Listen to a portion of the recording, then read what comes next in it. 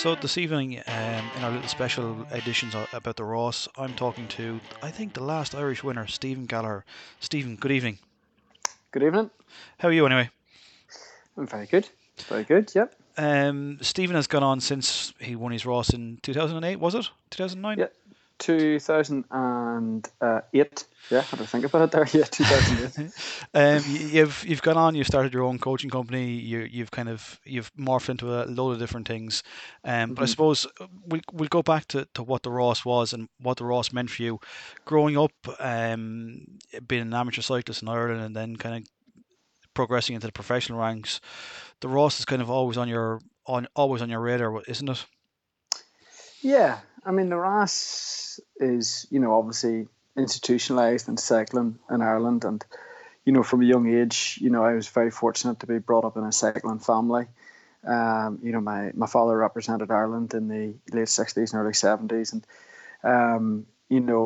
there was always obviously stories about the RAS, and from a young age, probably from when I was a baby, you were going out to watch it, or in some shape or form. So, I suppose it was part of your DNA to an extent, sort of growing up in cycling here in Ireland. Yeah, it's. I know it's only just gone, but it's going to leave a massive hole in a lot of people's calendars and a lot of people's lives over the next short while until it's replaced in some way, shape, or form. Oh yeah, I mean, like I'm saying this as a athlete and as somebody who participated in it.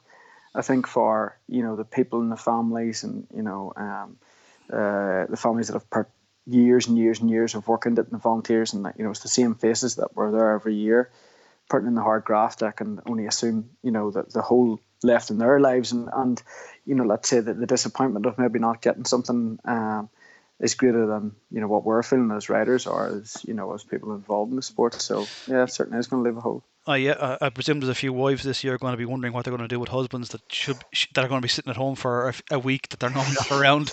Yeah, that's right. They're going to have to use their, holidays from work in a more beneficial way, like so, and not come home from a week's holidays with cuts and scrapes, and wanting to lay in bed for 3 days with fatigue. But Yeah, yeah, we'll call it fatigue for the staff that work behind the scenes, and yeah, I'm only jesting at that. But yeah, after kind of coming on from that, in the last few years you've been coaching. I think hmm you were probably coaching two riders I was managing last year, the two hmm Connors.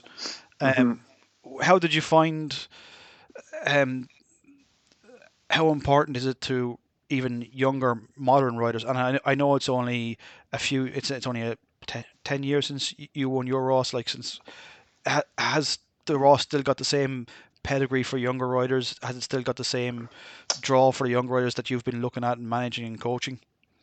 I mean, the RAS is,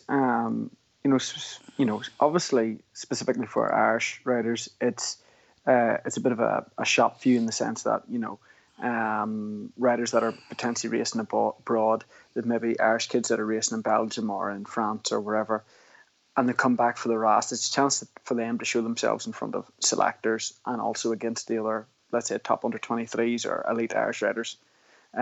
Because a lot of times when they're away, in them foreign countries racing for teams, I wouldn't say they're lost, but maybe some people, forget about them to an extent because they're out doing their work, they're doing their graft over there, and it sort of brings them back into the limelight slightly. And I think that has been a great benefit over the years to say, okay, where's these young riders?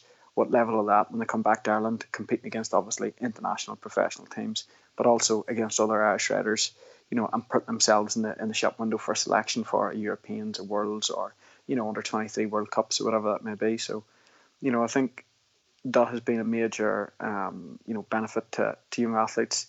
But we've been very fortunate to coach riders, let's say from the under 23 spectrum to men in their late 40s, and who've sometimes said to me or said to one of my coaches, I want to do the RAS. And your first instinct is to sort of say to them, no. It's very, intensive. It's a long time. The standard of racing maybe that you're able to get prior to it mightn't be able to bring you around to a certain condition to get through it well. But when you look at it from their perspective, it's a massive challenge. It's it's just once in a lifetime potential time to do something like that.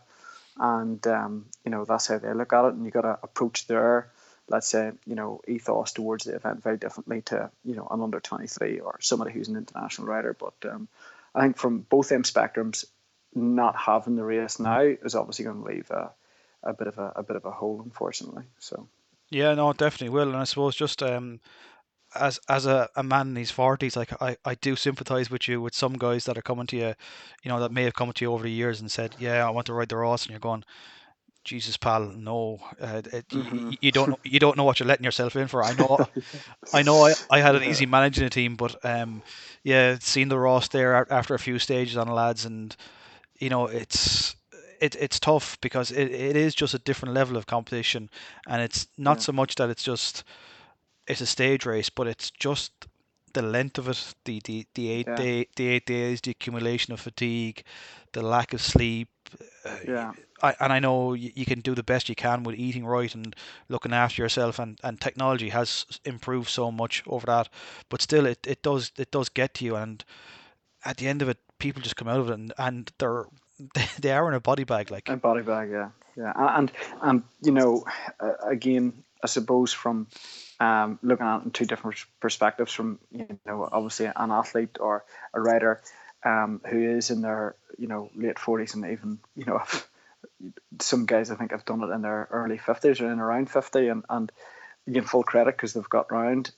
But the first thing you think about is, you know, A, are they fit enough to get through each stage day by day? And also B, what is the repercussions of going through 8 days for them in the long term? Because a lot of times it ruins their season because they're so tired from it. They can't recover, and it takes them months to get over from it. But then they they understand that, and they still want to do it, and they Yeah, want to do it because that's their only goal. Is it's once in a lifetime opportunity to say, okay, I've done the RAS, and you know you're a man of the RAS, and you've been able to get through it, which is a sort of a badge of honor to an extent. So full credit to them men that are working full time families and deciding to go and ride around Ireland for 8 days with a load of 22-year-old professionals. So yeah. yeah. I know my cousin has ridden a good few times, and he said to me, I've asked to talk to him a couple of times about it, and he said, what was the Ross like?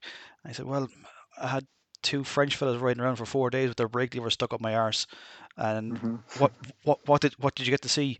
I got to see someone's back, and that was it. Like, so Yeah. when you're down the back and when you're struggling, and when it's tough, it's very very tough. hmm But coming back to yourself, you yeah, it's hard to believe you're the last Irish winner. You're probably and you're now going to be the last Irish winner ever of Mm. the Ross in existence. Um, Well, hopefully not. Hopefully something. Let's hope it comes back again in the future. I, I, Well, I do hope it comes back, and I do think, as you said, like for our under 23 riders, the development of riders in Ireland, it's badly needed. Even if it comes back in hmm a 5 day format, yeah, 6 day yeah, format, whatever it might come back in, it's hmm it's definitely needed because I suppose just even if we look at the year you won it, Tony Martin won it the year before you, and hmm then you've got Postelberger, Frankhauser, hmm Simon Richardson won it. The yeah, list of riders that have won it and gone on is quite substantial. So it hmm is as you said, it's a good staging gate for it. yeah, It proves talent. If a rider can get around 8 days, uh, they have the body, they have the engine, they have the capacity to kind of go on from there, don't they? oh yeah. I mean, the type of racing it is as well.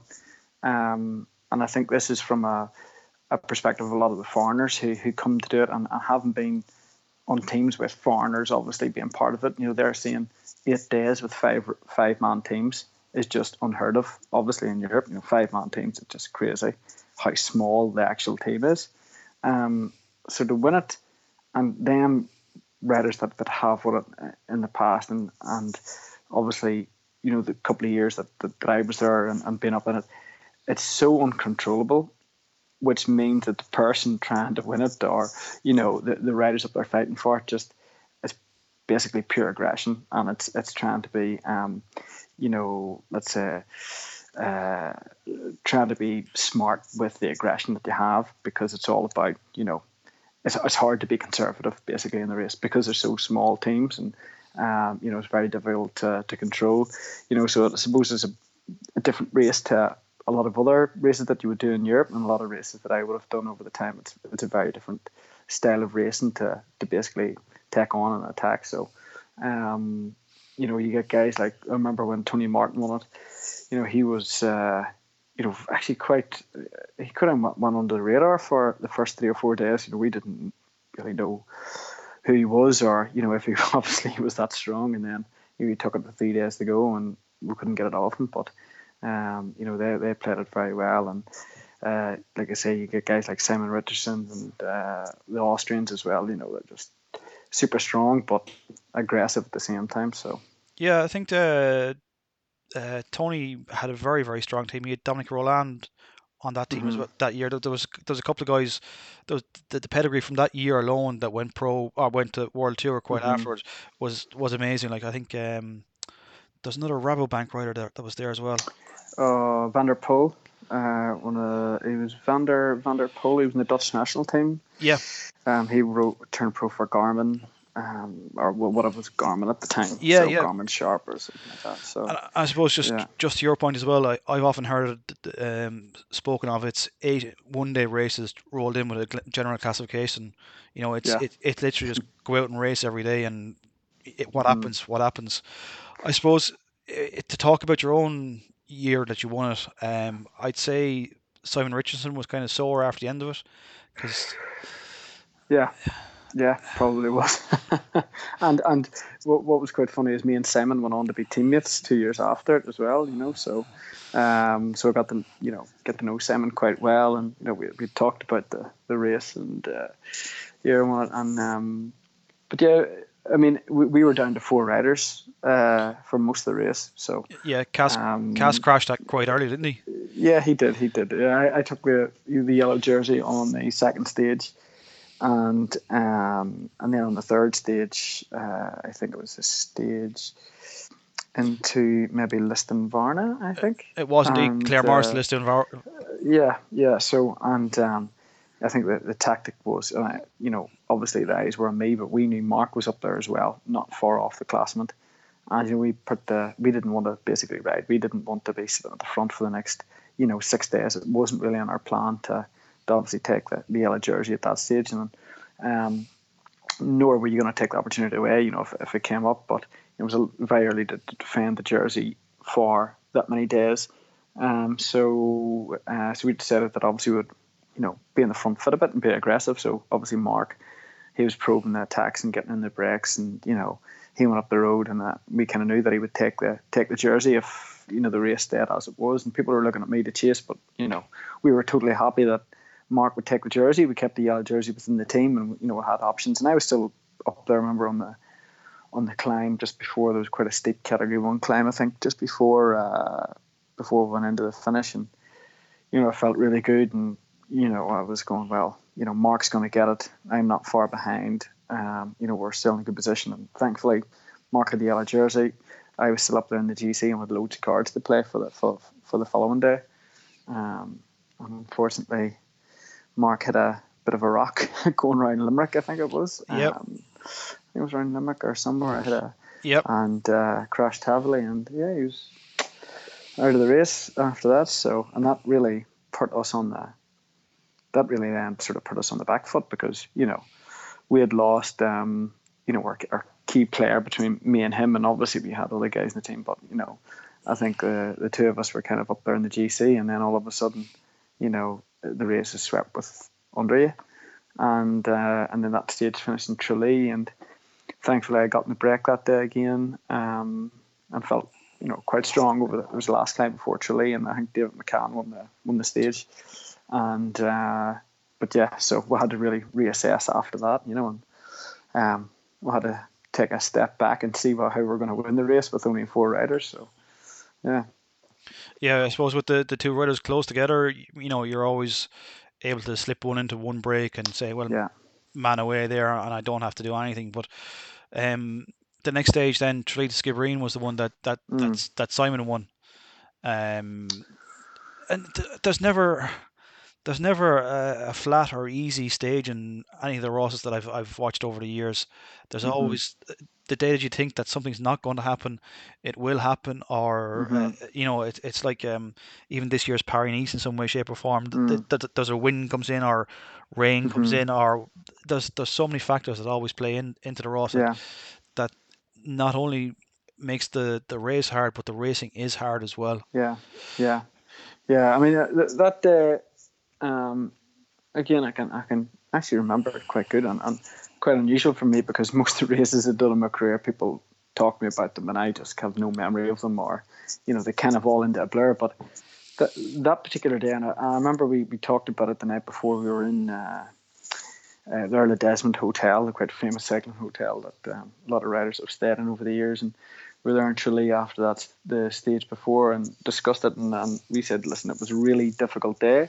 The next day through Kerry, and I think it was most people would expect us to attack or to be aggressive, and we really sat back. And I remember going up some of the I think it was Moll's Gap and a couple of other climbs I can't remember, but um, I think O'Loughlin was up the road, Simon was up the road, and a couple of others. And we sat back and obviously that let the Irish team to the national team to the ride, and then I remember thinking to myself, I feel really good, and I felt very relaxed in the bunch, and I was never under pressure, and I'm thinking, okay, well, we step back this time, let the other riders use up a lot of energy, and see who's the people that are going to want to race later on in the stages. And it was really the next day in the Clonmel that we then wanted to sort of put our boat out, so should we say. So Yeah, um, I suppose a smart move there that let the hard stage be hard and then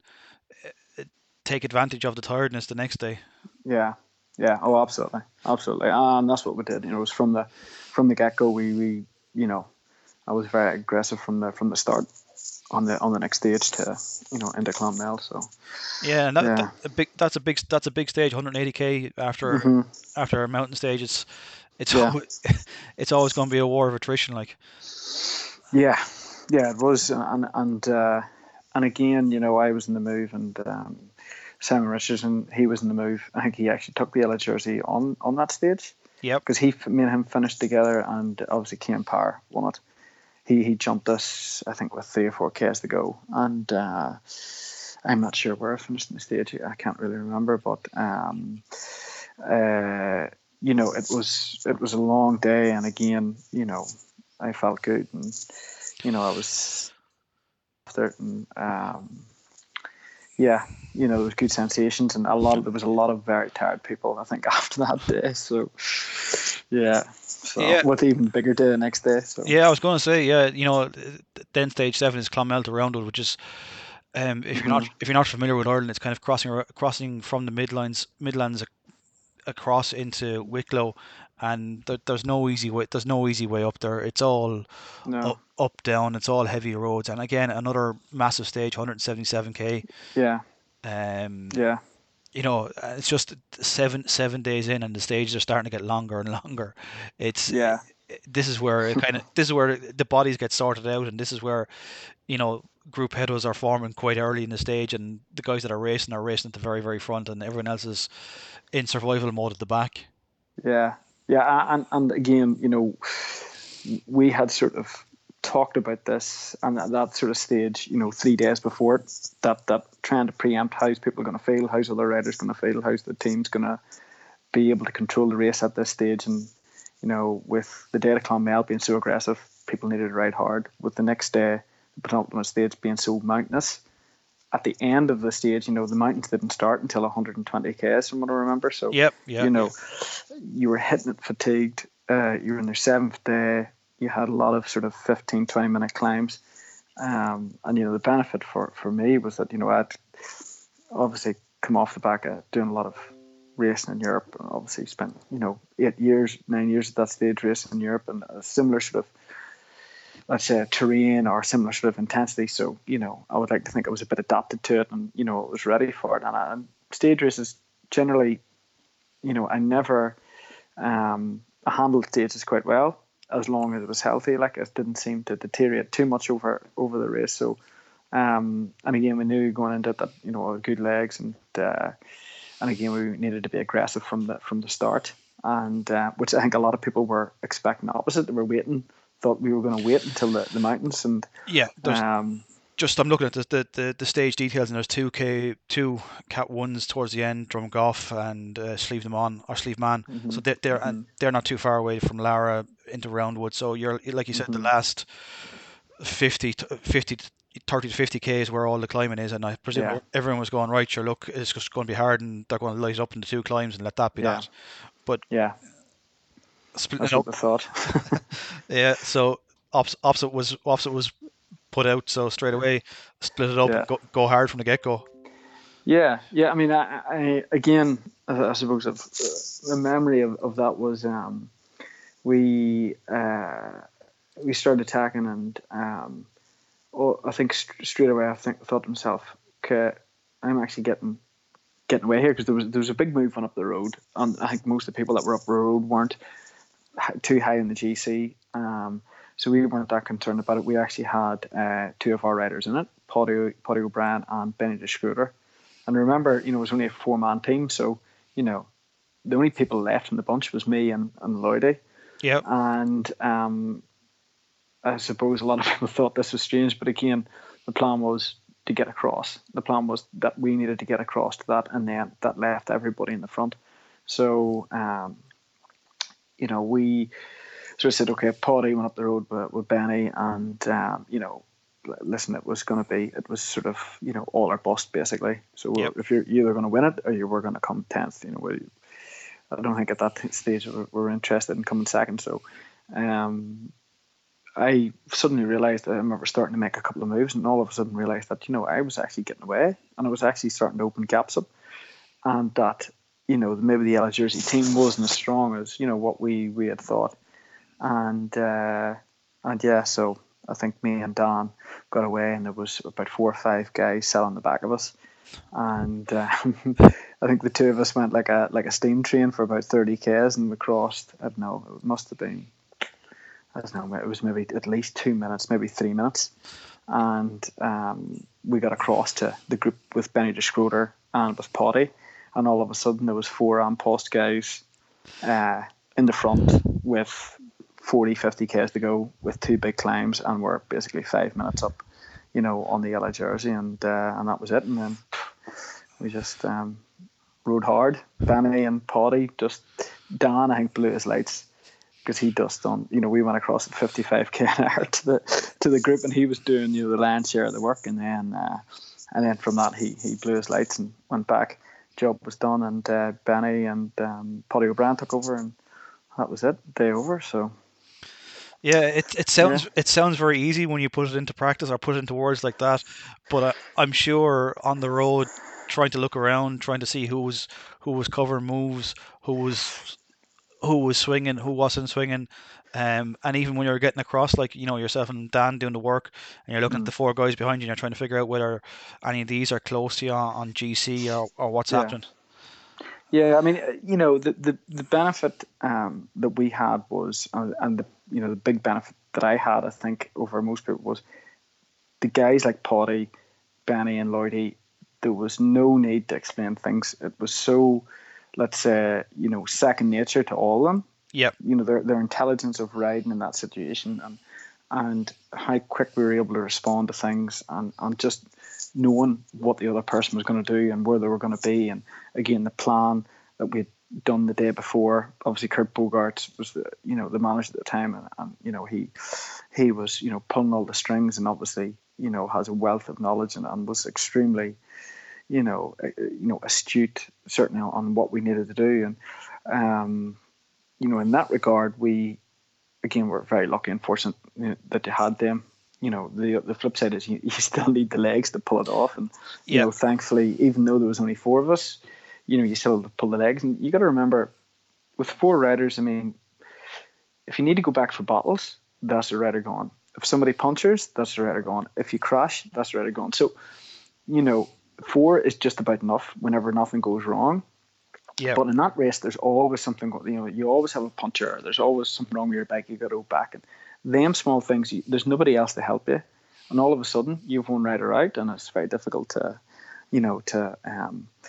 call for backup. So, we were always trying to, let's say, think ahead and try and control the variables as much as possible. So, but that stage, I felt very good. I actually wanted to go for the stage, and I remember saying to Kurt, listen, I wanted to go for the stage win, and I think he firmly said not to, just concentrate on the yellow jersey. And but coming to the finish, I think a Polish guy attacked coming in the finish, or He did.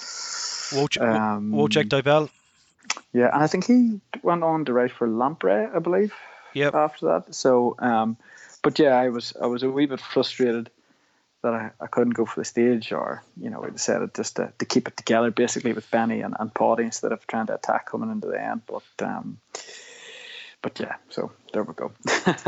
No big complaints. No, but no, I understand. When you feel good, you feel good, and when you have the legs, Mm, you never know, they might fall off the next day. And if yeah, well, yeah, look, yeah, when you're feeling good, you want to you want to take yeah, everything on. I know probably your manager was looking after the best interest there to get you into the yellow and yeah, still make sure you had something left. yeah, Still make yeah, sure you had yeah. something left for the last day, because even last year that the yellow jersey changed hands in the last stage, and I know there was at least 10 or 15 minutes of commissars with calculators looking at time bonuses and looking at differences. So Kurt looked after you there, like to get. Yeah, yeah, yeah. With the race brain on and race head, and all you wanted to do was attack, But yeah, it was a good day actually. And I remember, I think that was the first year An Post sponsored the Ross as well. So, well, no, maybe it was. I'm si- I can't remember. Was it? I'm looking Maybe at it wasn't. I'm looking at you here wearing an FBD jersey anyway. Okay, well, okay, that's not. Then the next year they must have sponsored the Ross. I can't remember, but Yeah, no, I think it is. I think it was the first year of An Post sponsoring the team. That's right, and then Yeah. and then okay, it was the first year of the An Post team, and then I think the next year they went to sponsor the Ross. But yeah, no, it was a good time, Yeah, So and just like you were saying, like I know Paulie rode last year's Ross. He rode it with mhm, an amateur team, so he's mhm, still riding. You can't, the knowledge that he has. I don't think you can teach stuff like that to anyone anymore. Uh, no, the knowledge that like Lloydie had, and yourself, it's just, you either have the brain mm. for that sort of thing or you don't. Yeah, and I suppose that comes from from Paddy's perspective, and again, he had been racing in Europe and at a very high level for years and years and years. And again, whenever he was racing in France, and even before that, whenever I was racing in France, and a lot of people probably didn't even know who you were, because obviously there was no social media, or Yep. a lot of times I remember coming back from Belgium, and I'd been riding a flipping Grand Prix 3 or Head Folk or something, and people saying, "Oh, are you still riding the bike?" And I'm like, "Oh, yeah, I'm still riding the bike. Yeah, still doing a wee bit, because I had no idea where you were doing or what you were at." And like guys like Paddy spent years, you know, developing his craft in France and in Belgium or whatever, and that astuteness and experience that he built up from riding at that high level for long periods of time is.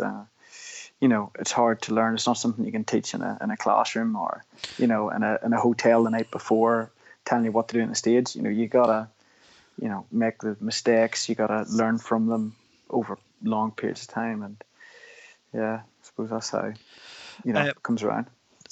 just while we're talking on Paddy, I know one of my friends from America, Mike Creed. I don't know if you've ever come across him. He rode with Discovery. He t- Yes, I did race with Mike Creed. Yeah, I remember yeah, some.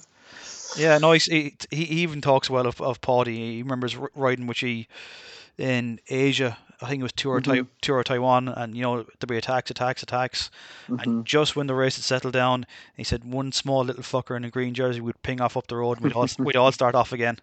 Yeah, that's right. Yeah, yeah. We'll all start all over again. Yeah, Yeah, and that was yeah. that. It's always the perfect time to attack when everyone's on the limit and everyone's after been attacking for a long time. Just try go again, because Oh, that's yeah. most likely the time you're going to get away.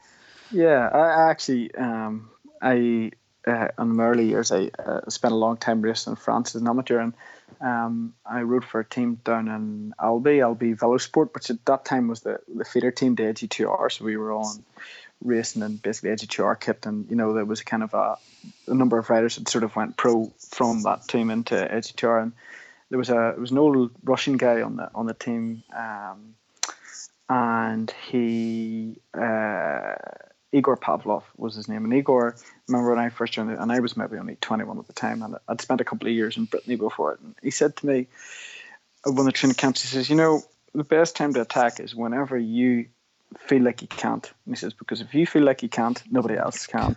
Yeah. And he said, it's that one time. He said, you always train. He says, train your body to be able to have that one bullet. He says, that's the key. He says, if you can do that, and if you can't do it all the time, but whenever the form's good and you feel like you can attack, I mean somebody else can't, make that one move. And he says normally that's a nail in the coffin for the rest of them. So, I kind of took that advice a lot of times. A lot of times, obviously, attacking I failed, but you have that sort of mentality, I suppose. Yeah, no, it's you sound like a man that I could talk to for the rest of the night because you've raced Brittany, you've done some time in Asia as well. Yeah.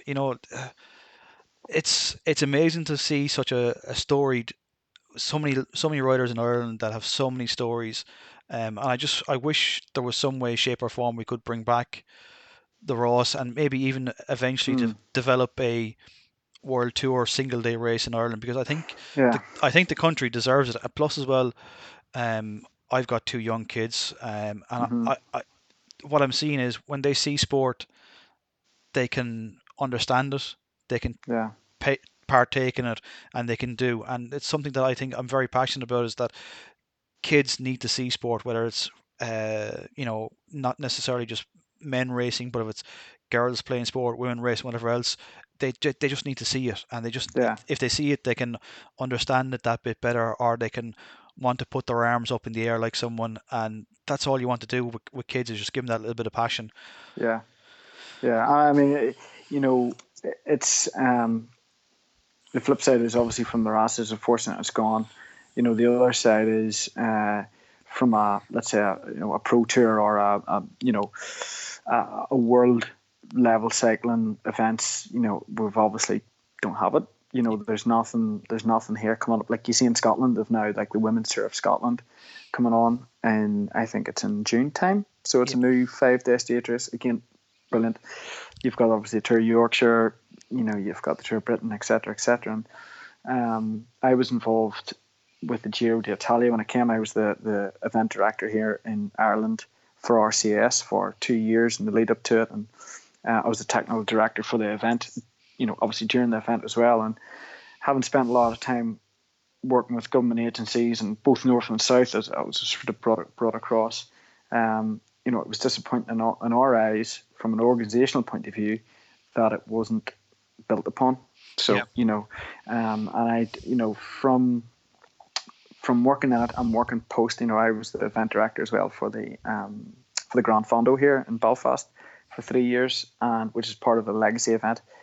But there was other races that we wanted to happen, and I know from an appetite for cycling at that stage was massive, both from a political point of view, from an investment point of view. The country wanted it; it obviously got behind it, and more obviously I was seeing it here from the north perspective, in this 2014, 2015, and they were looking at all options like a Tour de France and the World Championships and all stuff. There was lots of talk going on, but then I think politically, financially here, things just didn't turn around. And I just would have loved to have seen something like a Tour of Northern Ireland or like the old Tour of Ireland that was there in 2008, 2009, something like that coming back again. So, but never say never.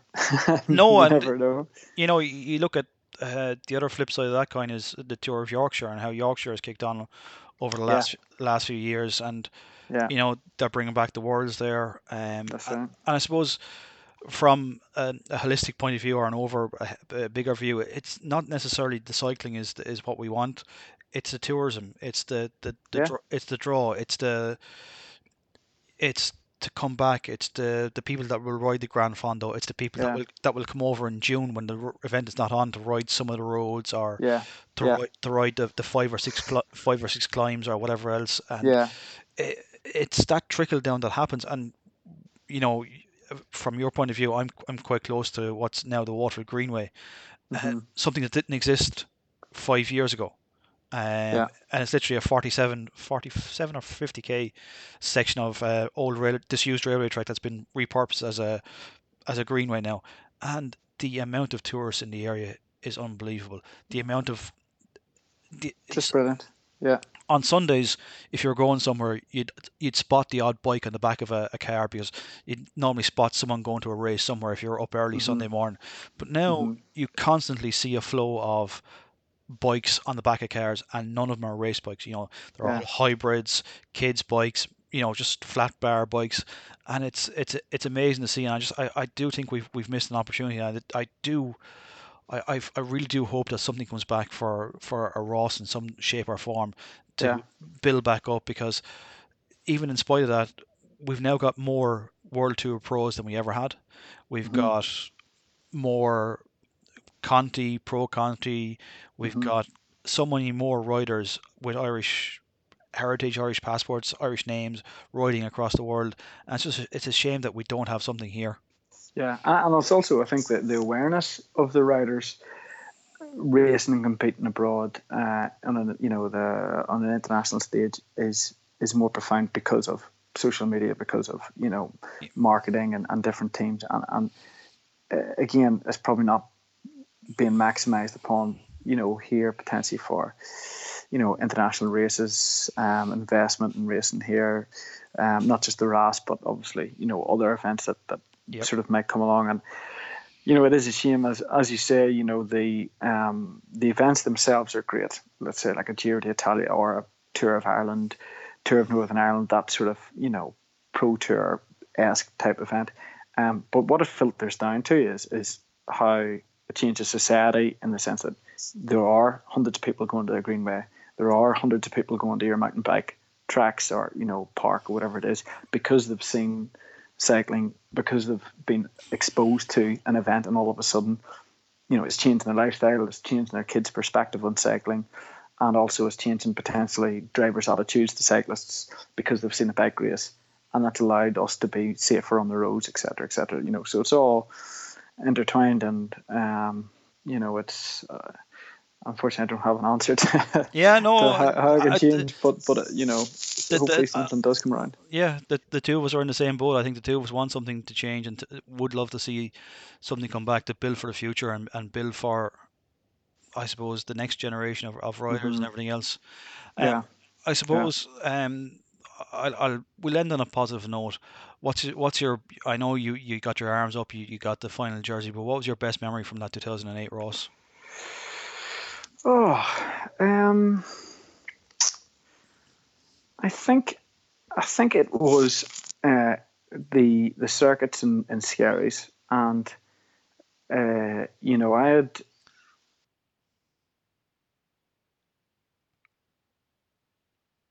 Stephen, even the you're after, hello. yeah, you're after dropping there.